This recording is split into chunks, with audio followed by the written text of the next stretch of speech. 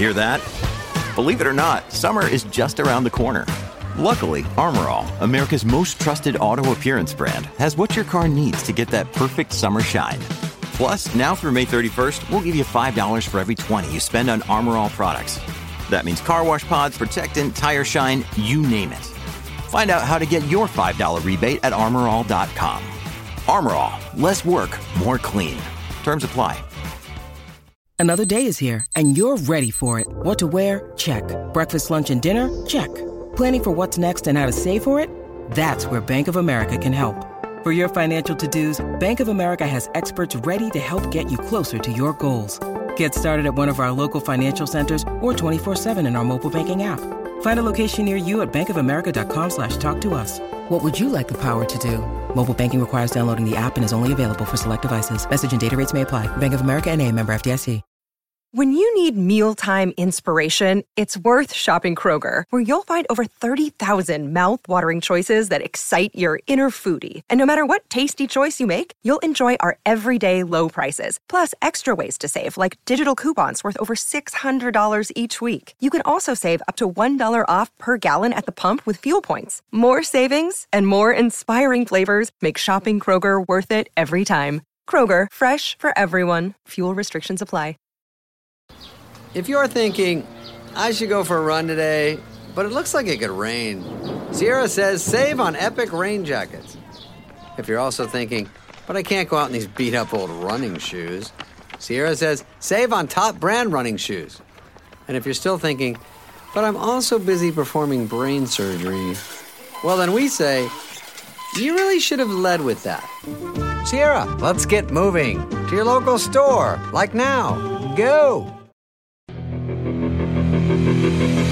Hello and welcome to the Bike Radar podcast, brought to you from the team behind Cycling Plus, MBUK and BikeRadar.com.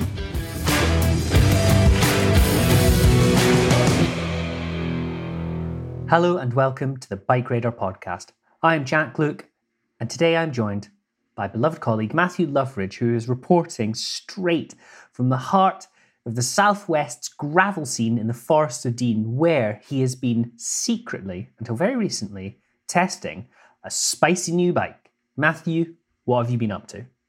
I have my hot little hands on the all-new Canyon Grizl, which is a sort of burlier, rowdier, slightly more adventure-oriented gravel bike, a counterpart to the Grizl, which launched a few years ago and was made most famous by its rather extraordinary double-decker handlebar that looks like there's a biplane on the front of the bike.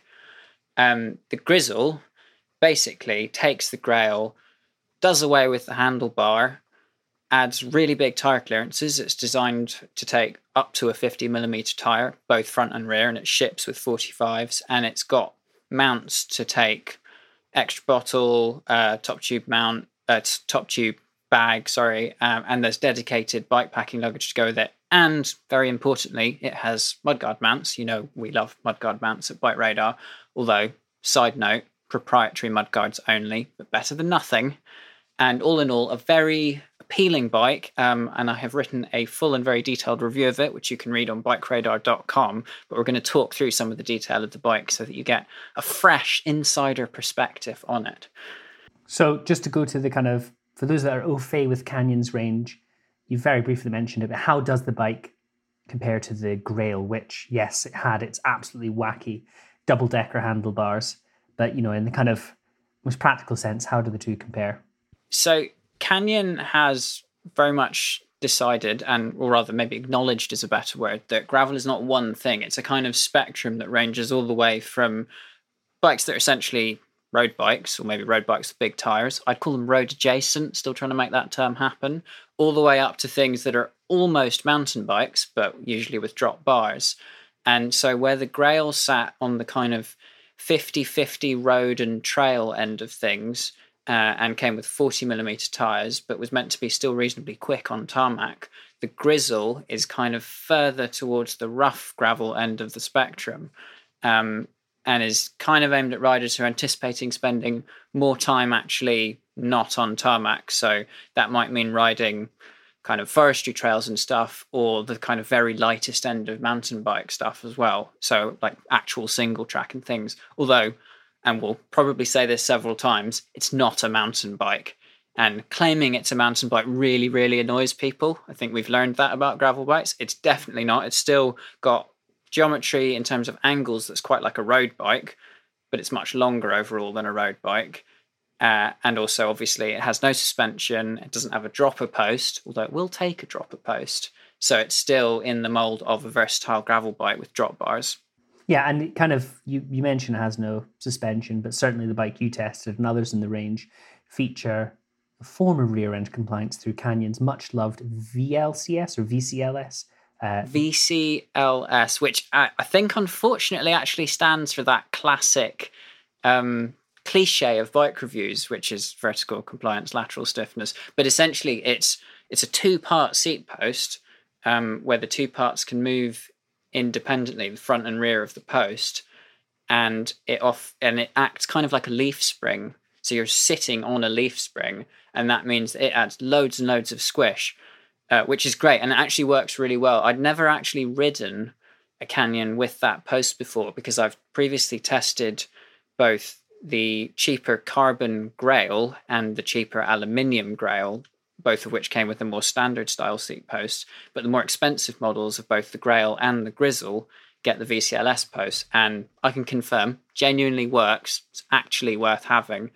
And added to that, on the Grizl, the seat clamp is situated 110 mil below the top of the seat tube, which means that even if you don't have a huge amount of seat post on show, depending on your fit, obviously, there's still quite a lot of post able to flex back and forth, and that is how they add rear end comfort.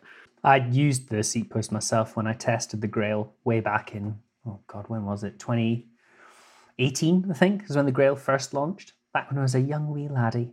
And I have to say, it is a very impressive, very clever design. And many years ago, there was actually a good test on Bike Radar where they compared different types of compliance-adding seat posts, we'll call them. And unsurprisingly, the leaf spring, at that time, it was actually owned by Ergon, that design, but nonetheless, it came out on top. Just to briefly move away from the Grizl, one thing I always recall with the Grizl, and it's perhaps often forgotten, was one of the purported benefits of the hover bar was adding front-end compliance. Kind of with the very odd design of that bar, it was claimed to add a certain degree of front-end flex. And it was quite easy to forget that. It was quite a clever design that I personally thought worked quite well, though I would struggle to get over the aesthetics. Did you miss not having the hover bar on when testing the Grizl, Matthew? I absolutely applauded Canyon at the time when they launched the Grizl, because the hover bar, it was genuinely different, and we're very used in the bike industry to things kind of looking like everything else. So like every new road race bike having dropped seat stays and cam tail tube profiles. And so when the Grizl came out, it was pretty extreme. And I did ride the Grizl, and I did think that the bar did something. But the real drawbacks to it were that it really limited what you could do with the bike. So for starters, if you wanted to adjust the fit, essentially, on a normal bike, you could simply change stems, and that would take you 5 or 10 minutes if you were quite slow with your Allen keys. Whereas on the Grizl, it's a one-piece cockpit, and so simply changing your stem length meant changing the entire cockpit, which is really complicated because of all the cabling and stuff, and just essentially meant that fit adjustments were not feasible for most people, which is a pretty big drawback for a bike that is sold exclusively online.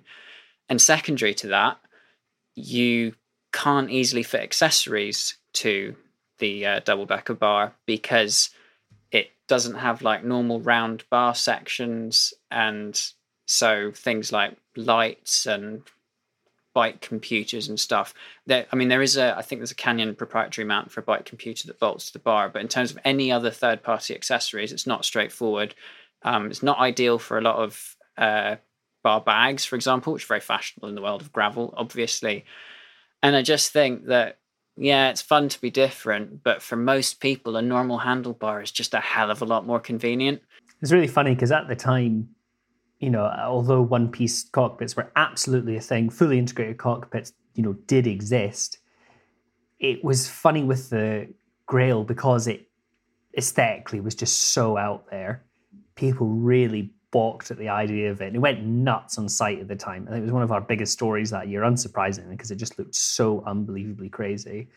And actually, I'm looking at photos of it right now. It's kind of part of my notes. And one thing that just occurred to me was, if that bike launched now, we'd all be questioning why on earth it didn't have fully integrated, internally routed cables. It's really funny looking at it now with the cables flailing in the wind and this wild bar. Anyway, I'm getting off track. I'm reminiscing about the good old days when we could go to Jolly's in the south of France to test fancy new bikes. In your review, Matthew, which I thought was excellent, I thoroughly enjoyed it. Every single detail covered, including your 20-minute, incredibly detailed video. You said a really nice thing at the end, which is absolutely worth discussing, and that's kind of discussing what exactly makes a good gravel bike, because as we've alluded to many times, gravel means lots of different things to lots of different people. And though you were very, very fond of this bike, you kind of caveated that. And do you want to talk a bit more about that? Yeah, the whole business of scoring and reviewing bikes is something that I agonize about a lot. I know you do too, Jack, because we've reviewed a pretty huge diversity of bikes. So we've reviewed bikes that are very cheap and bikes that are very expensive. And what you need to do as a reviewer is kind of give people a really good sense of the bike. Obviously, what it's like to ride, is it fun, which is, I think, the most important thing, and also give it context in terms of where it sits in the market. And I don't really like giving a bike 5 stars, which I did for the Canyon Grizl, because no matter what the design is, there are always compromises inherent. So, a bike could always have a slightly better spec for the money. It could always, be a little bit lighter or something. And 5 stars kind of implies that the bike is totally perfect, when in fact, there's obviously no such thing as totally perfect. But in the case of the Grizl, looking at what's on the market right now, and having experienced how the bike rides, what the complete package offers, and also the fact that it's a complete package that really doesn't need anything changing, which is quite unusual. So it's not even, for most riders, particularly in the UK, you could buy that bike, you wouldn't need to change the tires, you wouldn't need to alter any single aspect of the bike. You could just get on and have a really good time riding gravel and a bit of road, as you tend to on a gravel bike. And because it all comes together in that complete package, I gave it 5 stars. And I'm probably still going to lose sleep over this, but I genuinely think that nobody who goes into it wanting a versatile gravel bike could be disappointed by the Grizl, because it's a genuinely excellent bike, and it's in terms of value also. Now, prices have shifted all over the place. We've talked about this previously on the podcast and on Bike Radar. And overall prices in the bike industry have gone up a lot.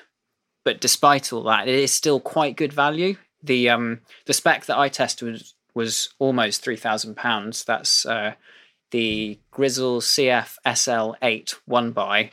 A typically catchy name from Canyon there. Yes, indeed. Although very logical, Canyon's bike names, every part of the name is telling you a piece of information about that bike. So I cannot fault the logic of them. But you can get the Grizl from £2,200 with Shimano GRX RX 400, which is the 10-speed stuff. And that's still going to be an excellent bike. And so, yeah, taking all of that into consideration, great bike. Really great bike. You really kind of hit it on the head there. And it's something I use quite often to sign off reviews, but really it is about expectations. And if your expectation is to do lots and lots of different things and use that as your kind of one and only bike, like you say, the Grizl is not going to leave you disappointed.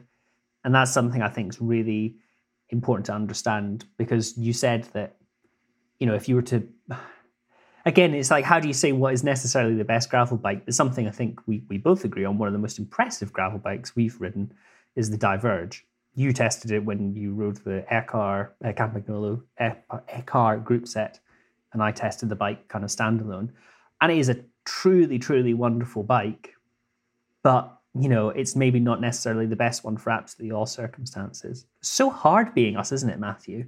And also, I mean, making the comparison to the Diverge, which I loved. Like you say, I rode the top spec frame set fitted out with Campagnolo Ekar and some very expensive wheels, like really nice bike, but also astronomically more expensive than the Grizl here. And so it would be unfair to say that, it would be bad if that weren't a better gravel bike.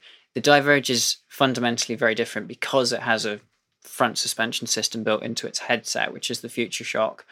And so in that sense, it's almost hard to make a direct comparison to the Grizl. And, if I had unlimited money and were buying a gravel bike, I would probably buy a Diverge myself. But within the context of the market and, the prices that are being charged, the Canyon absolutely murders the Diverge on value, just completely slays it because, the one I tested, like I said, was almost £3,000. That's a really well-spec'd bike. Even the very, very top model with carbon wheels, GRX Di2, is £5,000, which is way less than a top spec Diverge and has a spec that really just couldn't leave you wanting. I can't imagine wanting any more than that. It would be unreasonable to demand more than that. If I had unlimited money, Matthew, I would of course build a artisan fixed gear flat bar gravel bike because that will simply garner me more Instagram followers. And at the end of the day, that's what matters most to me. Actually, I was going to ask you, have you ever given a bike 5 stars? I don't think I've given a bike 5 stars. The only 5-star review I can recall off the top of my head was the Ultegra R8000 group set review when that first launched. And really that kind of doesn't really need any justifying now. It's a truly, truly great bit of kit. But no, I don't think I have given a bike 5 stars. I think the closest I probably came was the Focus Atlas, which much like the Canyon, I would say it's even more versatile than the Grizl. It's more of like a, ooh, here's one for you, Matthew. It's touring adjacent, perhaps. Very good. It's a very burly gravel bike with loads of mounts and an alloy frame set in this case. And it's astonishingly good fun to ride and very, very good value. But boost spacing kind of wound me up. So that knocked off at least half a star. Whereas with the Canyon, there is no funky standards with the exception of the 1.25 inch steerer tube on the fork. So yeah, no, I don't think I have given a bike 5 stars. I'm going to go look through my portfolio and find out. Yeah, I was thinking back. I think I know I gave a bike very early on in my tenure when perhaps my scale wasn't as well calibrated 5 stars, but later on, I'm pretty sure I gave 5 stars to what would have been a Specialized Tarmac SL5, because I guess this was maybe 5 years ago or so, you could get the top spec frame set with a full Dura-Ace mechanical group set and carbon wheels, and it was $5,500 or something, which in today's pricing looks like very, very good value. And it was just the most sublimely lovely race bike I have ever ridden. But yeah, very few bikes get 5 stars. Coming back to the Focus Atlas, actually, is an interesting comparison because on paper they are quite similar bikes in some ways, the Grizl and the Atlas. But of course, the Atlas is aluminium. But we should note that there is going to be an aluminium Grizl. It's supposed to come out in September, although who knows if that will actually happen. So it'll be interesting to see how they compare, because in terms of price and spec, I expect they'll be very much head-to-head. But on paper, at least, the Atlas is quite a heavy bike. It's very heavy, yeah. Maybe going to count against it, because the one you tested was almost 11 kilos, is that right? Oh, yeah, very, very heavy. Most of that, I think, I didn't take the bike apart to find out, but I think a lot of that came from the fork, which is designed to take a great deal of luggage. The Grizl is also designed to take bike packing luggage, but you could actually fit a traditional low rider pannier rack to the Atlas, which invariably adds weight because it needs to be overbuilt to kind of withstand that. So yes, a very heavy bike.